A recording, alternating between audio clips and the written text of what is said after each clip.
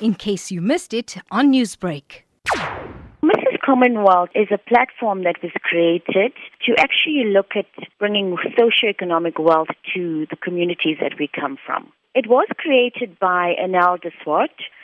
She won the international pageant in 2012 in London. She came back and she created a South African platform to create more awareness for the South Africans to take our country globally. It's not just a normal beauty pageant.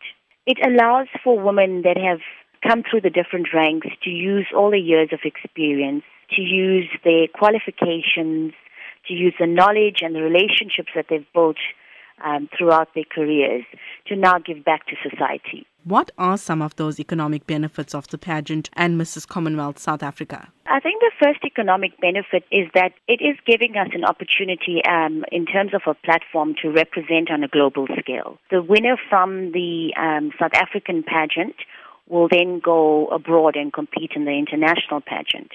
But the economic benefits is focusing more on all the finalists working on projects that leaves tangible socioeconomic benefits for the communities we come from. So it has to be sustainable. How can we look at creating more jobs for our communities? How can we look at marketing small businesses, skills transfer, any elements that we can work on that can assist our country to alleviate the quadruple challenges that we faced at present, which is poverty, unemployment, inequality, and skills development.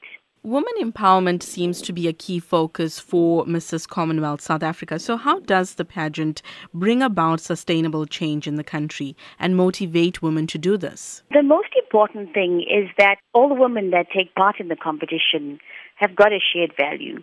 So the first thing is that we want to see a difference in society.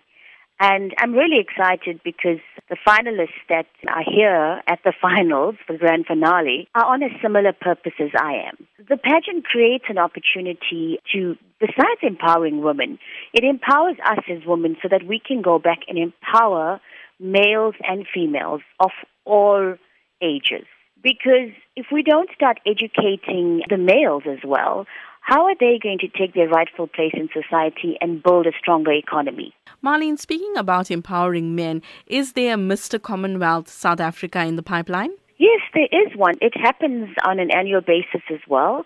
And there's also a Ms Commonwealth South Africa as well. Newsbreak, Lotus FM, powered by SABC News.